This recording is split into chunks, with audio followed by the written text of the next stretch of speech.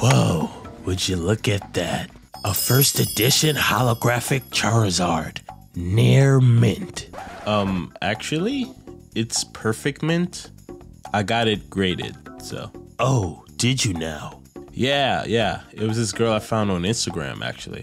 I mean, 80% of the pictures on her profile is her ass, but the rest are like various valuable cards that she appraises herself. She graded mine mint chocolate chip, which is like her highest grade, so. So yeah, if you can like add an extra 0 to the price you're planning to give me, that'd be swell. Only fair, you know?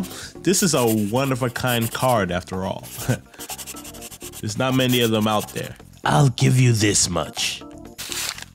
Whoa, homeboy got some bank.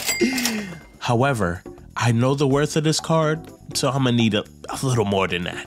Your card isn't officially graded, and I don't see it as a perfect mint based on my eyes alone. Your eyes alone, huh?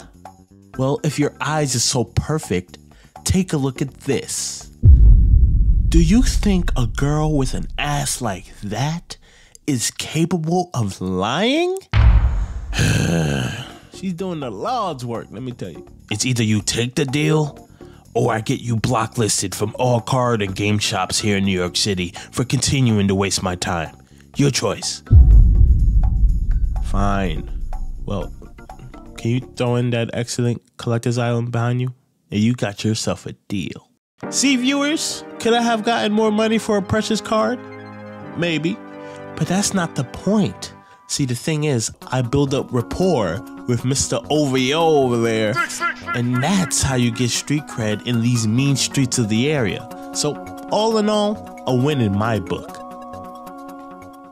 The kid's a moron.